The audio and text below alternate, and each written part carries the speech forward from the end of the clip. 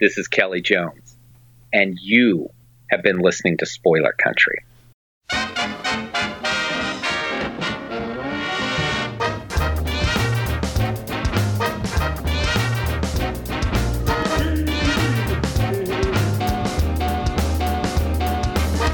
Hey, people of Earth, it's time to enter the Spoilerverse via our secret portal at the exclusive Arctic Club in beautiful downtown Seattle with our hosts, John and Henrik and Jeff. Welcome to Spoiler Country. Hey, if you're listening to our show for the first time and you're on one of the social medias that we're on, like Twitter, Facebook, Instagram, any of those kinds of things, you should always check us out on Spoilerverse.com. But if you want to keep up with our latest episodes, you should bring out your smartphone, get into your favorite podcatcher, find Spoiler Country, and hit subscribe. Then you'll get all our new stuff. And if you want to reach out to us, you can do that in two ways. You can call us, leave us a voicemail at 707-656-2080. Again, 707-656-2080. Or you can shoot us an email at spoilercountry@gmail.com.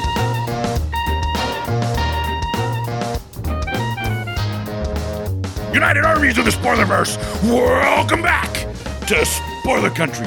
I'm Kendrick Regan, that's Mr. Horsley, and today on the show, well, it's part 3 of our amazing Kelley Jones interview, isn't it? It is, and it's the longest interview we've done on record in our last, I think this is episode like 395, if I'm looking at it right. Yeah, 395 episodes. No, sorry, this is 96. 396. Wow. So, and basically our last almost 400 episodes, we've never had an interview last this long. So it's kind of impressive. And it's funny because about 200 episodes ago, I was thinking to myself, it's like, we have a lot of 2-part episodes because they last long. We cut them up, as I talked about in the last episode we did. When are we ever going to have a 3-part one? And here it is. And here it is. Here we go. Today's episode, though, we talk about you. Well, what's that? I said we are ready to rock this out. We are. I just want to tell everybody this one, as you can tell from the title, it's called Sandman and the Long Goodbyes, because you guys talk about Sandman and Sam Keith and his work on Sandman, as well as Kelley's work on Sandman, and you guys try and say goodbye to each other, but you fail more than once. So that was so funny. We literally said goodbye, I want to say 3 times during that interview. Yeah. And it was just so funny. Yeah. But let's take a listen to you and Kelley chat about Sandman and all the other fun stuff you do.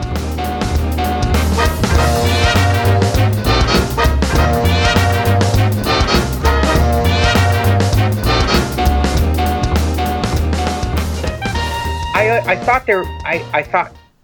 bet you there's people out there like me.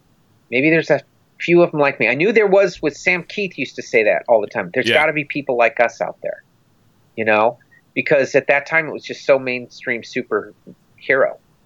And we love superheroes. It's just they wouldn't let us do what we would do with them, right? So I remember him sitting in my kitchen once, and we were talking about this. And he's saying, Kelley, we don't look like this guy, and we don't look like that guy. And I go, no, but they don't look like us either. And granted, more people are going to like them, but maybe there's some out there like us, and there's got to be a place for people like us. And as it turned out, the people I'm talking about, they're long gone, and Sam and I are still around. Yeah, that's awesome. Kelley, we gotta reschedule you, because I swear to God, I feel like you and I could talk for another 20 hours. Well, we scratched the surface. We did. We scratched the surface, and I feel like I want to get all your stuff in, because this is too much win. You know what I mean? You have literally given me chills at times talking about some of the experiences and some of the things you've gone through. These are things that I'm vicariously living through you on some of this, because not only are you a fan, like Jeff and I are, and like our whole crew here at Spoiler Country. John, my other co-host, he writes and draws comics. He's actually got a series called The Eins Anthology that's coming out.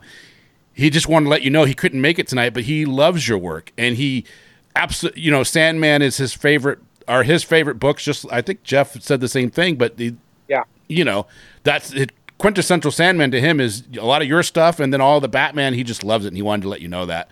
Well, I appreciate that. No, I do. Yeah. Because a lot of times when I do these things, I it gets very narrow where it's just me in a room going, how am I interested and not bored today? Yeah. How do I make this fun for me? And you wonder if that's going to, once you come out of that and you turn in, you go, maybe that was a mistake. Maybe I shouldn't have thought that way. But it worked. And look, I was very grateful at the show I was telling you where I met Wrightson. Neil Adams was there. And before the show opened that day, I got there early, and Wrightson and I were having a cup of coffee, and we're just talking, and he comes up, and Neil always has an entourage. And Neil comes up, and he's with his wife, and he says, "Hey, Kelley." And I'm going, I've met him a few times, a little bit, but nothing major. And I go, "Yes." And I stand up, I shake his hand, "Hi, Neil." And he goes, and he blows me off, and he goes to his wife. "This is the guy," he says, "this is the guy I was telling you about. This is the guy." And he looks at me and says, and he starts naming from the 40s and the 50s, certain artists that were to him, Jerry Robinson and all the major people that were known for Batman of that decade. And he goes, "You were the 90s. Your Batman stood out. So yours still lasts. Yours still lasts." And I was telling my wife that you're one of the guys. You're one of the guys. And I was like, wow, this is amazing, right? This is amazing. And then he goes, and you figured out how to do Dead Man in a totally different way than I would. I'd never think like that. And Wrightson nudges me because Bernie knows him really well, right? And I didn't. And I go, "Well, thank you. Thank you." I'm not really saying anything. I'm just saying thank you. And it was so weird because that's Neil frickin' Adams. Right. And I'm thinking at that point, he's talking about another guy because I'm sitting here fanning out on Wrightson, telling him how much his black and white work in Creepy and Eerie still, to me, just absolutely resonates. Right. It's a clinic on rendering and texture and atmosphere. And he comes up and he starts doing this, but it meant a lot, because once you get to know Neil, he doesn't really do that. So when he did, it was clearly that he knew I wasn't a threat to him in any way. His reputation is solid forever. But I was so divergent from him, but kept to the core of those characters that he respected it. It's so odd seeing Neil Adams now on Facebook. I see him almost every day doing live and him drawing stuff and then selling stuff. And it's just like, oh, it's so odd. It is. I think it's one of those things that, well, certain people become of a legendary status. Steranko, him, Frazetta for sure. Oh, yeah. And it's almost like, should I meet them or not? Do I want to know them or not? Because right. The myth might be busted. Yeah, and you don't want anything to be broken like that. But you take that chance because, you have to. Who's one of the coolest guys? Go ahead. Well, I remember the being disappointed so many times. You're always afraid. Yeah, especially when they have a weird handler that it's like you can't say anything, or you know what I mean. They're just trying to.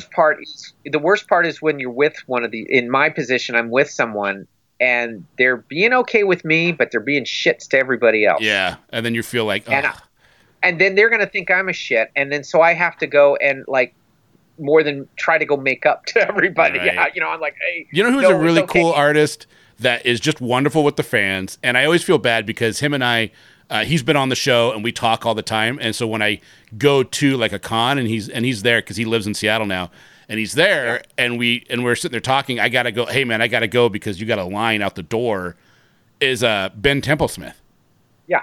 Oh, he is a joy to talk to, and he listens to everybody, interacts, knows that he's lucky to have these people that want to come up, want to talk to him about his stuff. And not only that, drop a bill just for him to sign a piece of artwork that he just, he drew up for them. And just, I think he's... No, it is. It's something that if you forget that, and I don't mean this in some kind of unctuous, sentimentalist way. If you forget that, then why it goes away. Whatever this is goes away. Yeah. And then there's nothing special about this in that regard that you have an ability to do this that would make you more special. For me, bottom line, that's not my identity though. So my identity isn't I draw comics. My identity is husband and father. Yeah. Yeah. on the tombstone, that's what I want him to say, not he drew 3 issues of Batman. Swamp Thing number 2 scared him. Yeah, not that stuff. That stuff's the fun stuff that we do. That's the stuff of life. That's the spice and the fun. Right. But I'm knocked out when I see a line of people. I'm knocked out. Awesome. I'm knocked out of one person show. Do you come up to Seattle for the Emerald City Comic Con? The last time I was in Seattle, I was there a couple of times, and that was in the late 90s, early 2000s. I did it one in the 90s, one in mid 90s, and one in 2000s. And I loved it up there. I love Seattle. Well, you got to come up again, and when you do, I'm gonna beg you to come out and have a beer or at least have dinner with me. The funny part of what you said is the begging part. Like there would be begging. Yeah. You'd be like, of course. But yeah, I mean, because I feel like, so Kelley, I feel like I want to have a time, and maybe you'll be up for this someday, where we could sit down on video and have a conversation like this and just talk about our love of comic books, the medium, and even get into some of the movies and what they mean and how they change. We had a great conversation with Walton Louise Simonson about everything. And it was so funny because we asked her about the Man of Steel. Yeah. She is not a fan of that movie.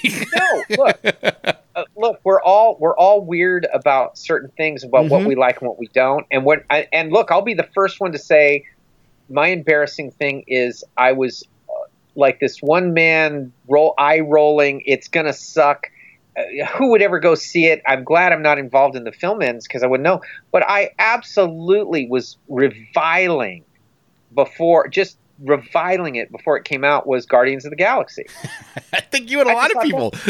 I said, great. So now we've done superheroes so much just a couple years, but we hate them and we're going to do this, right? Because I just saw a few things. Anyway, I go and have some kind of minor dental surgery done, and I can't work for that day. And it's now on cable, right? It's on one of the cable stations. So it's that long after the fact, like 6 months or so after the fact. I'm laying there, and I'm too drugged out of my mind to find the remote and change the channel as it comes on. And like 20 minutes into this thing, it's my favorite superhero movie ever. Right, I'm just going, oh my God, this is so good. It's funny, the music, they probably hit your childhood pretty good. I can't believe how entertained I am. And so I watch it that whole time, and I go, honey, come on in here, you gotta see this. You know? And it comes on again. Yeah. Because she wanted to go see it, and I poo-pooed it, right? So she didn't. And cause I said, go see it, I didn't want to see it. So we sit there and watch it, and she goes, man, that was really good. And then she punches me. I'm drugged, and she punches me. You didn't let me see that in the theater. So, but that's how much I missed it. And I was so worried that they were going to make fun of what I loved, rather than, I was shocked that they got to the core of what I loved. Yeah, this James Gunn hit the spirit of what a comic book movie should be like. You know what I mean? Even though he changed some things, it didn't matter. The heart was so right that you just like not really. Yes, and that's it. And not since the first Christopher Reeve Superman had I been hit like that by a superhero film or by a comic book movie where the heart was there, and it struck me. That you could still be hit like that. The thing I was always afraid of is I would go in there and criticize these because I was loving Captain America: First Avenger. I love that, and I was really digging. I was digging these things that Marvel was doing here and there, and I didn't mind the changes here and there. I didn't, I understand they're not talking to us; they're talking to people who don't have any clue as to what this stuff is. So I'm very forgiving that way. And I loved Nolan's Batmans. I thought yes, they're very serious, but they're fun. I think the Dark Knight.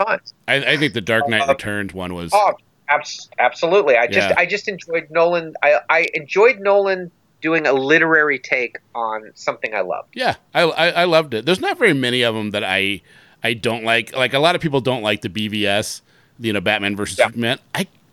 I understand what they don't like about it. And I agree with the writing and some of, how the story is convoluted and all that kind of fun stuff. A lot of people don't like, I can't remember the actor's name, but his portrayal of Lex Luthor. I felt like it's very contemporary. It's something what I feel like maybe an ADHD multi-billionaire tech conglomerate would be like today. The thing is that happens in what we do is people begin to feel like they have to qualify why they love something. You don't have to qualify it. If you love it, you love it. And that's legitimate to me. That's sincere to me. God, most of the stuff I've loved, people always go, that's crap. Why would you love that? Or that's silly, or that's whatever. I love it, Time will bear out a lot of stuff. Look, I was in a theater in 1980 several times watching Kubrick's The Shining when all my friends said, it's not the book. Yeah. It's not. How can you love it? I loved it because it wasn't the book. Yeah. The book is wonderful. Different medium. The movie is wonderful. Yep. Yeah, they're both wonderful. And now, what are we talking about? You always see in the top 3 or 4 horror films ever made, The Shining. Yep. Okay, and it's iconic, and it entered the lexicon. Yeah. So no, Johnny. I'm being a fan. Yeah, I'm a big fan of being a fan, and I'm not the fan who says I'm going to tell you what I don't like. I am always the one who says I'm going to tell you what I do like. Yeah. And if I don't like something, which is fine, I don't rain on someone's parade. Yeah. It's like, it generally makes me go and say, well, I'm going to go revisit that and see what it is. Maybe I missed something. And a lot of times I miss something. Yep. I'm the same way. I'm the exact same way. I mean, I'm just glad I get it because I can't sit through a lot of stuff that I'm supposed to like that I hate, And I think the comic book movie thing will go away. Everything does. So I'm going to enjoy it while it's here because it will change. The taste will change. It does. It's just the way it is. Yeah. Or they'll become silly or they'll do whatever. Westerns were the dominant form for many years and then they went away. And then you only get a Western every once in a while now. Yeah. And that's how I feel. I know comic book movies, I don't know how much longer they'll last. Right now they seem to be fun, but they're not going to be forever. Right. They can't. Well, they've calmed down too, really, right? Because Marvel just got done with that whole phase, and now they've taken a year off, maybe even 2. And maybe 2. Because I think they understand that they can't just keep shoving them down and have people just think they got to take that break, take a step back, let it reload, then go again. And what they did is they captured a zeitgeist in the hugeness of the whole storyline they just did with Thanos. Yeah, they did. And it was an organic thing. Well, let's connect them all up. Now they're going to do their thing. It'll be Marvel Universe, but they're going to have to say, will people be interested in a Morbius? I will because I like that material. I'm looking. I love Morbius. I'm so excited. When the 90s, I thought the 90s. So when the 90s series for Morbius came out, I didn't know that more because I was 15. I didn't know, or 16. I didn't know Morbius had a run, had other comics. I didn't know that he came from Spider-Man back in the 70s. Oh, he is so and now those early old 70s books are awesome. So I was all in. When Morbius #1 came out in 91 or whatever, I was all in. I was like, I got to read this. And then I loved it. And then they canceled the series pretty quickly actually, which was a really they did because look, most of the stuff I loved in the 70s got canceled pretty quickly, but it's still around. And what I miss, and if I ran comics, I would do this, I would return to a Marvel Premiere, Marvel Spotlight kind of book. Oh, thank you. I would say, let's try out new characters, or let's take obscure characters and do something with them. The book is not committed to it, so it won't live or die. That's why Spotlight and Premiere could last so long. You could do Marvel 2-in-1 was a great idea. Why DC and Marvel do not do that now, I don't know. That way you can have rotating teams. You can have artists, like I said, most artists can only do 2 or 3 issues in a row, right? Right. So that's the thing. Let's put them on something like that. And there you can bring these things back and see what flies. That would be amazing. I think it's a gold mine waiting to be found. And people wouldn't junk the book. They would, this is only for a few issues here. This is for a few issues there. Right. So you just follow it to see what's going to happen. That would be awesome. I remember loving an old Marvel comic. I think it was Amazing Adventures, and half of it was Khazar, but half of it was Doctor Doom. And I'd never seen a villain front a book before. Right. And it was all about the people rebelling against Doctor Doom in Visaria or wherever he lives. And I was like, this is awesome. I would kill for that now. It doesn't have to be this giant magnum opus and so it can be reprinted in a big book. No, just these little things. Yeah. And you could bring people in, and it's a safe place to start. I think that's a great idea. They don't do a lot of that kind of stuff anymore. I loved like the Marvel team ups, and like when they brought in Mockingbird and they teamed her up with Spider-Man. Yep, it's a great way to introduce a character. And you could watch them. You could watch them retool a character. Like you had the cat turn into Tigra. You had all these characters where they would work them out like that. Yeah. Adventures into Fear. That's where you got Morbius. That's where you got Man-Thing. You got. Okay, Man-Thing's doing okay. Let's try Morbius. Okay, Morbius is let's try Frankenstein. They would just keep throwing stuff at you, and all these characters. It made it. It sustained itself, and now, like I said, I don't know if people will show up. If the regular people will show up and go see these things, because now you're not talking Iron Man, Captain America. You're talking the Shang-Chi and all these secondary characters. I will be there because those are the books I bought in the 70s. Yeah, yeah. But I don't know. I can't speak to the typical big tent audience. You're right. But you can't. If they go into it with lesser expectation, that's the key, right? And lower budgets, but full sincerity in making these things, I think they'll be fine. I think they'll be. What's a character that if you had your druthers, you're like, I want to do that character. I would want to do the Legion of Monsters at Marvel. That would be your style. Would be perfect. I would love to do the Legion of Monsters. I want to do Man-Thing, Frankenstein, Ghost Rider, Werewolf by Night, and Morbius. That would be the thing. I would love to see your rendition of Ghost Rider. Have you? They draw themselves. Yeah, they do. Yeah, they do. What do you got? What are you working on today? I'm on the last issue of Daphne Byrne for DC and Joe Hill. Mm-hmm. So I'm working on that. I'm also working on Heavy Metal 300. Right. I'm getting prepared. We're working through the early stages of stuff for DC for some other things. We're working out those things right now. Again, another thing with Joe Hill, Matt Wagner and I are putting something together too for Dark Horse. Yeah. How was working with Joe Hill? She's been a blast. Yeah. I mean, he's pure enthusiasm. Oh, that's cool. So he's just a big idea machine. You know what I love about Joe Hill is I read like Lock and Key, and I didn't know he was Stephen King's son. That was his goal. And I just loved it. You know what I mean? I'm like, this guy is great. And then, I kind of regret looking him up on the internet and finding that out. You know what I mean? Just because I think it's to his kind of his character. You know, it would be very easy to go in and use that leverage with an audience. But I also think it was very wise because it's detrimental too, because now you got to live up to that. You know? Yeah. So to come in and make his bones on his own name, doing his own thing, get a lot of street cred with that. And now it's like just a cool little asterisk rather than the main thing. Right. No one ever talks about. I mean, people talk about it because it's a side note, but there's no comparison. In fact, I'd met Joe many years ago, before he was a kid, and I'd went to Maine because his dad wanted to buy a page from Deadman. So I met Joe at that time, and he remembered it. I was thinking, he wouldn't remember that. He remembered it. But he's been a blast, so he wants to do some... I mean... Wait.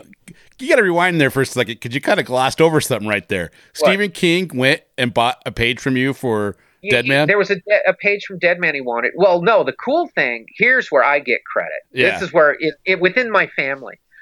I want this is why we keep going, Kelley. Yeah. This is like 15, 20 years ago, whenever Tower was still around, Tower Records. Yeah. And my brother was a manager of one of these places. He ran one of them. And for whatever reason, Stephen King was going through the area.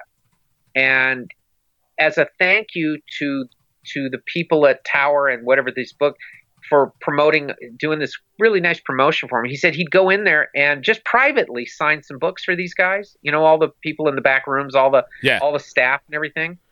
and he would sign books and spend some time with them. Oh, that's and cool. And it was going to be at my brother's store, and I wasn't there, right? I was doing whatever. So my brother, he had known this, and that King had liked stuff I had drawn. He'd liked my Batman quite a bit and a few things. That's cool. And anyway, King's there signing his stuff, do whatever, and my brother just says, that brother again, keep helping you out. Yeah, my brother, he says, hey. Now I didn't know he was there. He says, my brother says, hey, and he goes, and your brother's who's your brother? He says, Kelley Jones. He, Sandman, Deadman, Batman. And he stops what he's doing, and my brother loved this because now he was cool after this.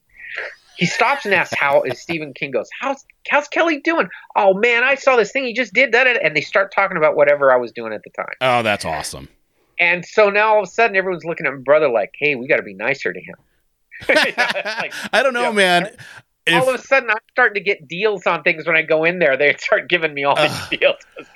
Why did you be nice to me? And my brother tells me the story. How'd you keep your head in check? King was in here, and this thing happened. Well, that was very cool. Yeah. I wasn't there. I didn't, but I liked that story because it was like King was still reading the books, Yeah. Still reading comics. That's incredible. And that would have meant to me. I mean, at that time I was doing Batman. So he was reading monthly Batman because he was saying, he had told my brother, he says, well, tell him I really like that these Batmans are one-shots and two-parters. I really like that, You can just sit down and read them, and it's really cool. So those kind of things are very wicked. Little things like that make it wicked because it's like, wow, he's and then, then I go on to work with Joe. Yeah. But, Jeff Johnson called me, and he wants to do something. He's got some specific ideas, and we're running through those. So I've got a lot of things I'm going to be getting to. Right now, I've really enjoyed working at Hill House. It feels like old comics to me. Oh, that's awesome. In the sense that they're allowed to do whatever they want to do. Yeah. I like a comic that as a reader, as a fan, as a buyer, I could take it or leave it. Yeah. You know what I mean? That meant that's how it used to be when I was buying them was, okay, is there a sincerity to it? If that kind of thing, that energy from that kind of creativeness is cool. Not there's a pre-planned thing that makes you do it. It's like, no, do you want it or do you not want it? Yeah, right. I like that too.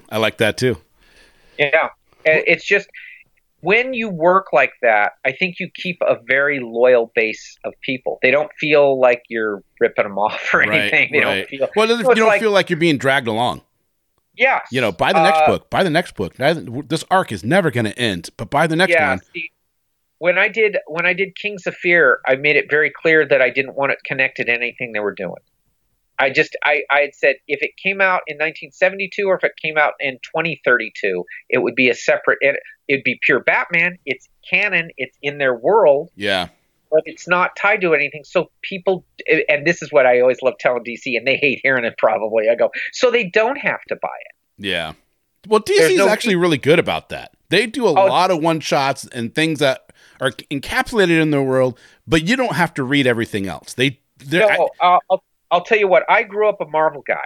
Yeah, and me too. I read everything that was Marvel, and I did read DC. Look, Swamp Thing and Detective by Marshall. There were things that stood out to me. Okay, but I was a Marvel guy, and that I have a career at DC is to me wonderful because they were the ones who could see who I was, not Marvel. Now Marvel might now, but I mean at the Marvel that I knew in the 80s, they didn't know what I was. DC knew who I was within the first 3 or 4 months. And they were the ones to this day who say go further. They still say it. And they still push that. Yeah. And as where I'm at, there's sometimes I will feel awkward to them about certain things. They're the ones who will say, hey, no. You keep doing what you're doing.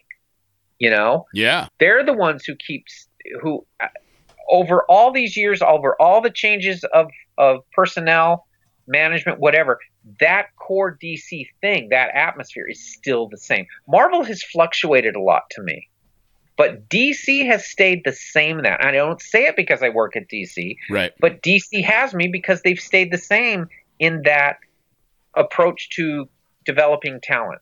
Yeah. I've always said I owe DC everything, but DC doesn't owe me anything. Right. Because they let me do what I've done. I mean, I'm even talking to you because of decisions at DC. Right.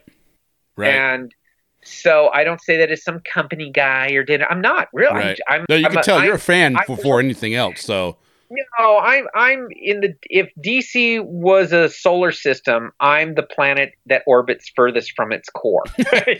You're Pluto. So I'm not the guy they're going to come to and say do whatever. That's fine. That's okay. But they still let me revolve around that big star. That's awesome. And I will always be grateful for that. So when I was looking up all your stuff you've done, I mean, I know you from Dead Man. I know you from Batman, and that's really it. I was a late person to Sandman. It's actually John, my co-host, that told me you need to go back and read Sandman because when I think it was 88 when Sandman came out, somewhere around there. I was 13, 14, and I was a superhero guy. That's what I wanted to read. And so it took me just until like 2017 that I read that series. And to be honest, I didn't go back. I knew it was Neil Gaiman, but when you think Sandman, you think Neil Gaiman. That's what you think. Yeah.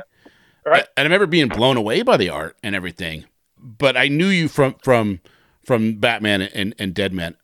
When I was going through, I haven't seen you do anything, and you can correct me if I'm wrong and tell me how could you miss this, but I haven't seen you do any creator-owned stuff yet. No, I have. I did a thing for Dark Horse called The Hammer. The Hammer? Yes. I'm going to have to go back and check it out. That's one of those things that I'm still bugged. I'm bugged about doing more of them. But I did 2 miniseries and some one-shots with it. Yeah. And IDW reprinted them all in a hardcover. Oh. And I'm still asked about those all the time. Yeah. I mean, I have to say every week I get contacted about that. Did you ever think about going back and visiting? I did that and a series called The 13th Son, which I was going to link them both together. Yeah. But for me, now this always happens to me. They ask, would I do it? I stopped doing it because I for the reasons I'm going to tell you. Sure. It sold well. It was well received. I've always been asked about it. So all those things were taken care of. Right. It's that I missed the collaboration, though. Oh. Yeah, I miss. I can understand that. The teamwork. Yeah. Yeah. I love talking. I love talking to the writer. I love talking to the letterer. I love talking to the colorist. I love working with everybody. Yeah. And out of those things, little special weirdness happens. Yeah. Seasons of Mist, a lot of weird, wonderful stuff happened out of it. Dead Man, Batman, all the things. When I did Swamp Thing with Len, all these things that weren't in the script and weren't in my mind, but we worked together and stuff happened.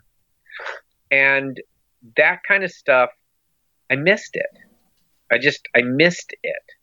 And so what always happens is I'll go off on my own, do a thing, do whatever I'm doing. And then someone will ask, do you want to do something, write something, whatever. And I'll go, well, yeah, okay. And I'll forget that. I'll forget it. And I'll work on it. I'll realize this is very lonely. I sit and I write these things and I enjoy it. But there's that thing you miss where you're with your friends doing it. Yeah. And I'm such an eccentric when I work that the editors I've worked with have been lucky because they've kind of they understand that if my art is eccentric, my writing is even more so. Right. And that's why The Hammer did very well for me. And I did a one-shot Zombie World. Mike Mignola did a series called Zombie World, and they asked me would I do an arc in it, and I had nothing to say about the zombie world then, or zombies in general. Right. They're kind of limited. It's kind of a limited thing to me. Right. And so finally they cajoled me into just doing a one shot. and I did a one shot that is probably in my career the most notorious thing I'm accused of ever having done. And basically it's the same thing about Batman. Like I said, I don't know how to be Batman, but I know how to be afraid of Batman. Right. It was the same thing. I don't understand zombies, but I understand being afraid of zombies. And that isn't interesting to me. But what if somebody who's already kind of a zombie and then zombies come, who's already such an outsider, but he happens to survive. And the basic plot of the story is that he's such kind of an outsider that this girl in high school that he goes to the school with just is nice to him. That's all. Just says hi. Doesn't mean anything more than hi. Well, he falls in love with her from a distance. Yeah. Well, the whole world goes zombie, and so does her. And while he's surviving and killing his grandmother and chopping up neighbors, she comes up as a zombie and he can't kill her. Right. So it's how do you have a relationship with her? And the cool thing was I'd gotten the people who did Shaun of the Dead were very kind in letting me know they borrowed a few things from that issue. That's cool. And that's cool. Movie. I mean, I had Robert Kirkman wrote a really nice review of it. Yeah. And had written a nice introduction when they reprinted it in a Dark Horse book. It's as wackadoodle thing as I've done. It's pure EC underground kind of a thing. But so I have done it. And like I said, I'm very involved in the plotting or the planning and the construction of stories in general. But it's because, and I do have a thing to write. I can write comics, and I think I can do it pretty well. It's just, it's a lonely business for me. And I was always introduced to it as a collaborative effort. And I'm not a hog for the spotlight. I like it. I always like the teams. You're an outgoing person, obviously. So Lee and Kirby and Ween and Wrightson and all these great teams that ever did things. I always liked that. I always done that. Yeah, I like that too. I like I when like you think Ween, you think Wrightson. Well, I always liked it was Barron and Jones and Gaiman and Jones and Lynch and Jones. I love that. I like that. Yeah. The way you put them together, it sounded like a law firm. It does.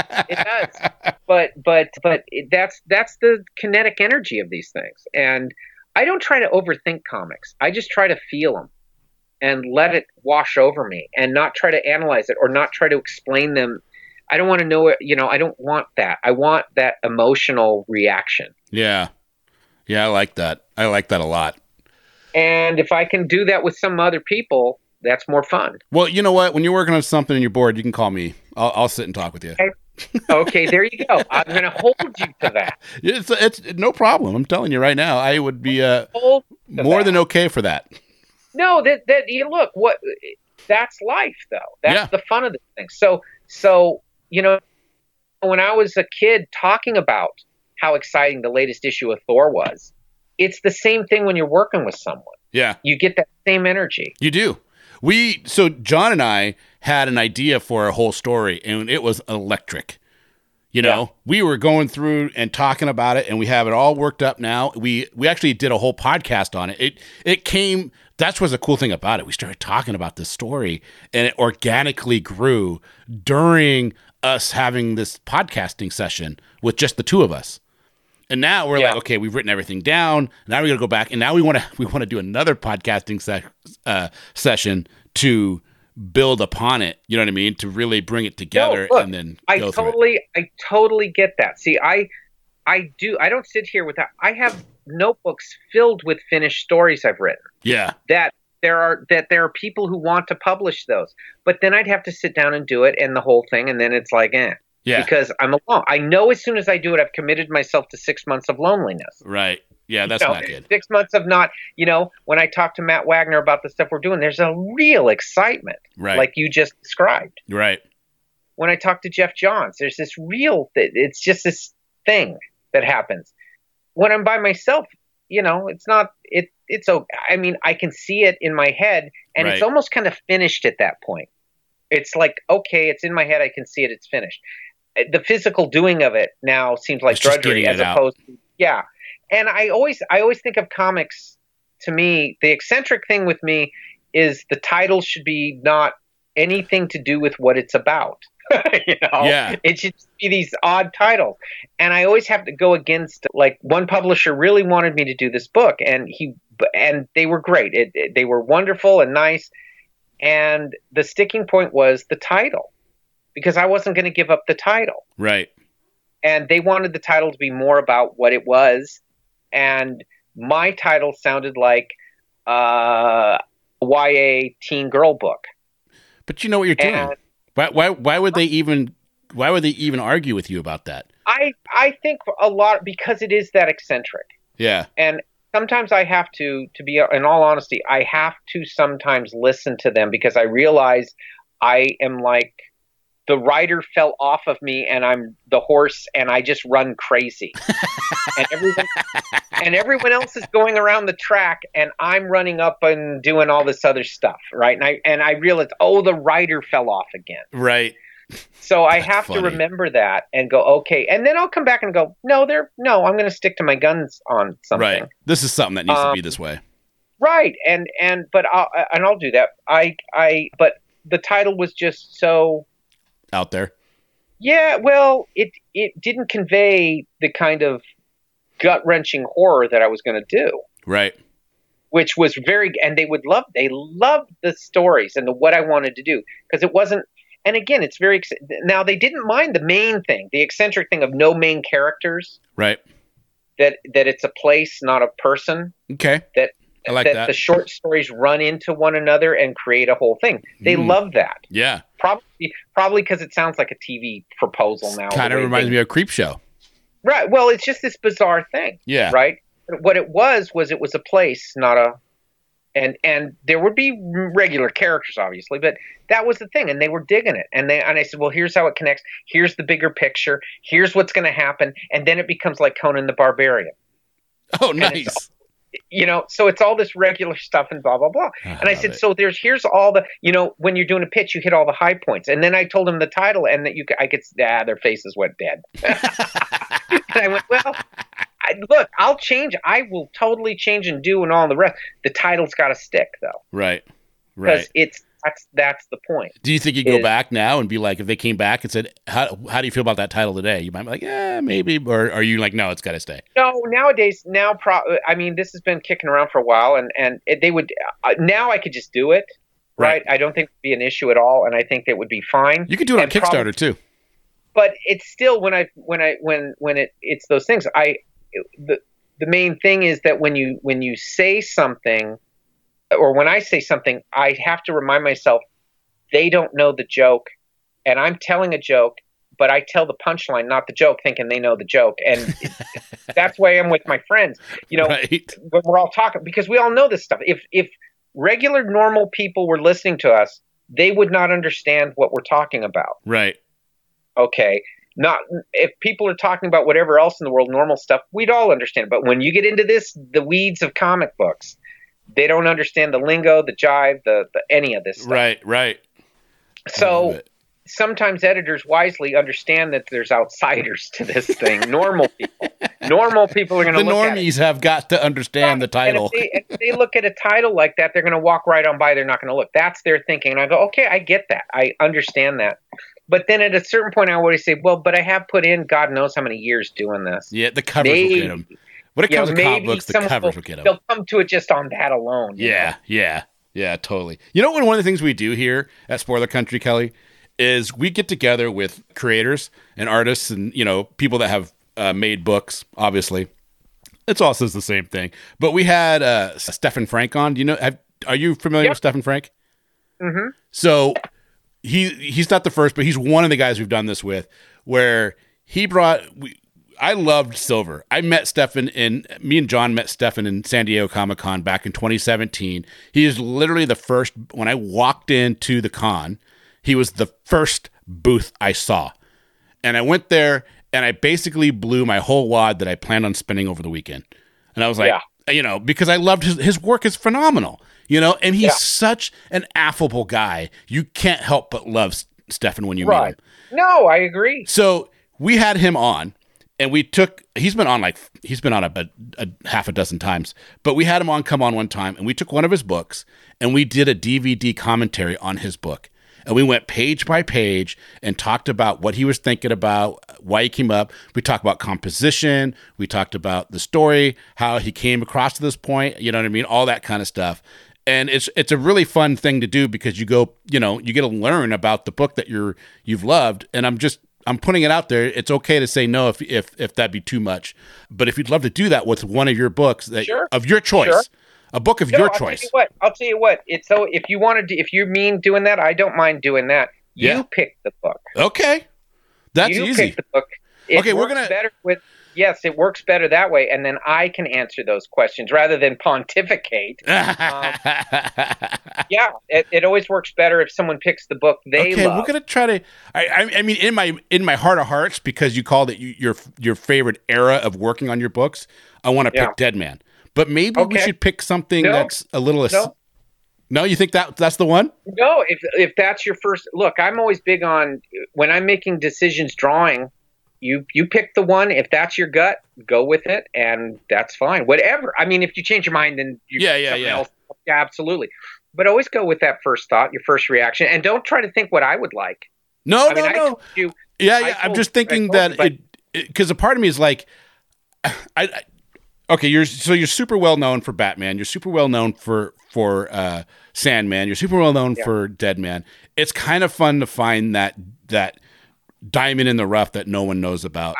Absolutely. If you want to go hunt it down, you can hunt it down. Yeah. And the cool thing is we can tell everybody what book it's going to be and before the series comes out, so they can go and find that book either digitally or hopefully they get that great smell when they crack the plastic and open up the book. Yes. That wonderful feeling. That's my favorite part of when I buy a book like on eBay. Like I have a couple books that are CGC and I hate it. Because there's a part of me is like, I just want to crack this thing open, but then I don't want to crack it open because I don't want to ruin the book or anything. But then it's like, I got to crack this stupid thing open. You know? You have to, because you know what? That's what they're for. Thank you. That's exactly right. That is exactly what they're for. I got an Erie number 4, and it smells like 1958. You know what I mean? Look, if it was about just collecting them to do this, it becomes sterile. Yep. It's boring. So I don't care. I don't care about the value in the grading system. I don't even understand the grading system. Neither do I. I want certain series just because I love that character, and I want the first appearance because I love the character. And then when I get a book signed, and the artist or writer or the editor or whoever it is that's signing it, and ask me, do you want me to make it out to you? It's 100% of the time yes, because I'm never getting rid of this book. So please make it out to Kenrick.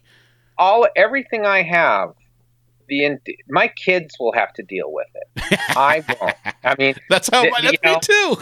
Yeah, that's it. In fact, each move is getting subsequently harder because it's taking longer to pack everything, right? Because I collect everything. Right. So no, I mean, there's the thing with when I do is I put so many things in it that I figure no one will care about, see, remember, it's just there. If they reread stuff, it starts showing up, right? Then there'll be images within things, or there'll be angles, or there'll be symbolic stuff. It's how I pass my day. It isn't to be smart. It's just how I think, well, if I do that enough, it'll add atmosphere to it. And I think a lot of what I like you saying on this is sometimes you can, I'm big on ambiguous, and I don't like to explain a lot of stuff. But on something like that, you can show how you do something, or you can say why you did something. And that's interesting, and that doesn't ruin the experience for anybody. Yeah, exactly. Well, Kelley, what do you think? You think we should put a pin on it this time? I think so. Let's try to do that. Yeah, let's try. I think we've said bye to each other twice, and now we're 3 hours in. Get the hell off the phone. 3 hours, 7 minutes, 17 seconds. Well, no, look, it has been, an absolute, it's went very quickly, hasn't it? It super quick.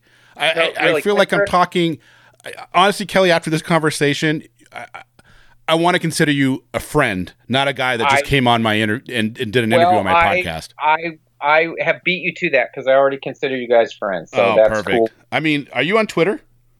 No, and everyone gets on me for not being on Twitter. Yeah, you don't have to be on. You don't have to be on Twitter.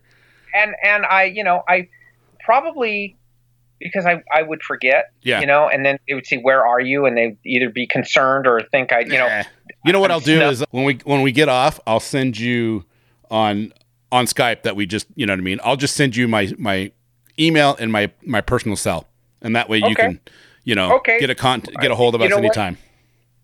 That sounds great. Okay. Well, Kelley, thank you so much for coming on. Well, thank you for having me. It's been a blast. All right. All right, man. We will talk to you later. Bye-bye. Bye.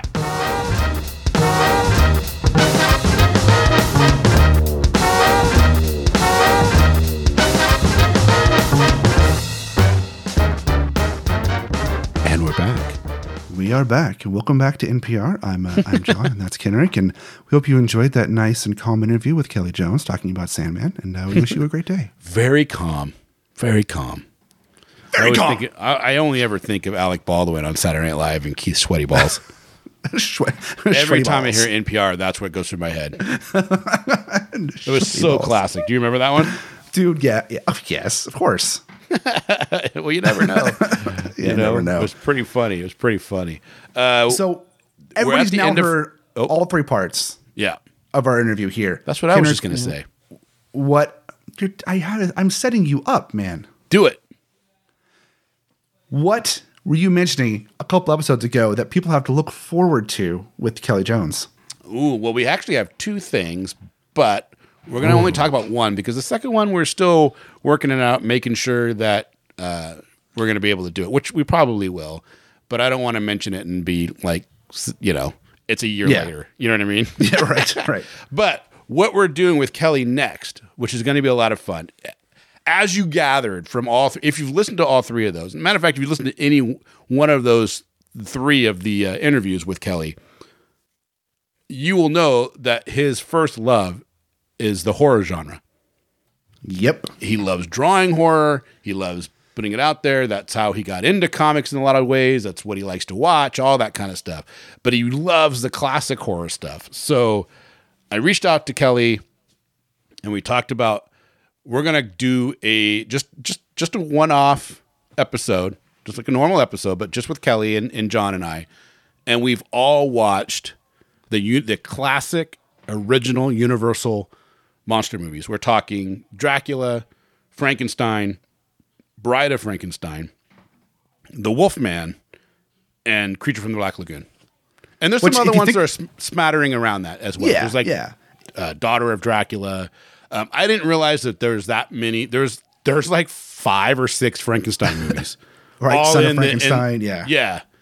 But the first 2 are the only ones that are really, I watched the first 3, but the first 2 is ridiculous. And like, I'll be honest, man, when I watched Bride of Frankenstein, I had never seen it. But it is so culturally iconic. And that you've seen the posters and you've seen scenes from it and you've seen the bride so many times that you, in your mind, you think you've watched it. Especially when you're seeing it at 40 and you've gone through 40 years of just that being such a cultural iconic image, Right. And then you start to watch it, you realize, I've never seen this. Right. Well, and what's cool too about this Universal Monsters is like, this is the first like movie cinematic universe, right? Because all these movies take place in the same Monsterverse. Yeah, it's really cool. They did that way back then.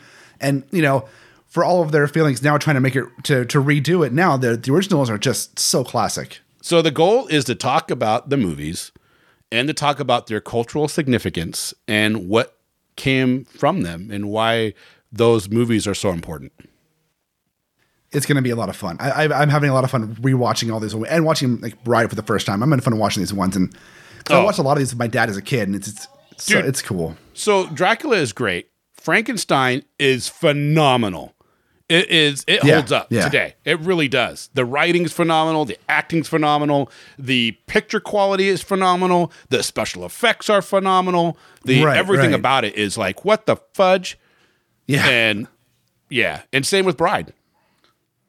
It's the same. I'm excited to talk to Kelley about him because I love, as you know, I love monsters and horror stuff. Hence why I made a horror book. Yep. So it's going to be exciting. Yep. Yeah. Okay, guys.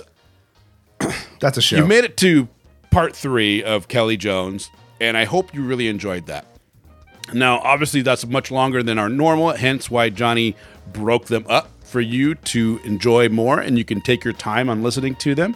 But if you enjoy listening to interviews with some amazing creators, both in the comic industry and TV shows and movies, then head over to spoilerverse.com and check out our back catalog because there is a ton of shows there. And we also have a lot of podcasts for you to enjoy, not just our own. That's right. And we have articles and previews and reviews and stories about the paranormal and thought pieces. And you can find out what Jay had for lunch yesterday and so much cool stuff on the website on spoilerverse.com for you to check out and to just take up all your lunch break at work. And there's a store link in the middle there on the top bar. You can click on that, get a t-shirt, get a hoodie, get a face mask when you go out in public, because you should wear a mask right now. And all that stuff, you can go buy it and help support us a little bit, help us pay the bills. We don't charge for anything we do here, and everything we do comes out of Kennex in my pocket. But we happily do it because we have so much fun doing all this stuff, and we think it's just a great way to share what we love with the world. But if you do want to help us out, that store link and buying a shirt really does what does the trick. There you guys go. All right, Johnny, what do you think? I think we're good, man. All right, then. So that's a show? That's a show. All right. And as you guys know, we always end it as, in an oceans of podcasts, we are Cthulhu. And as Cthulhu compels you to do, open the mind and read more.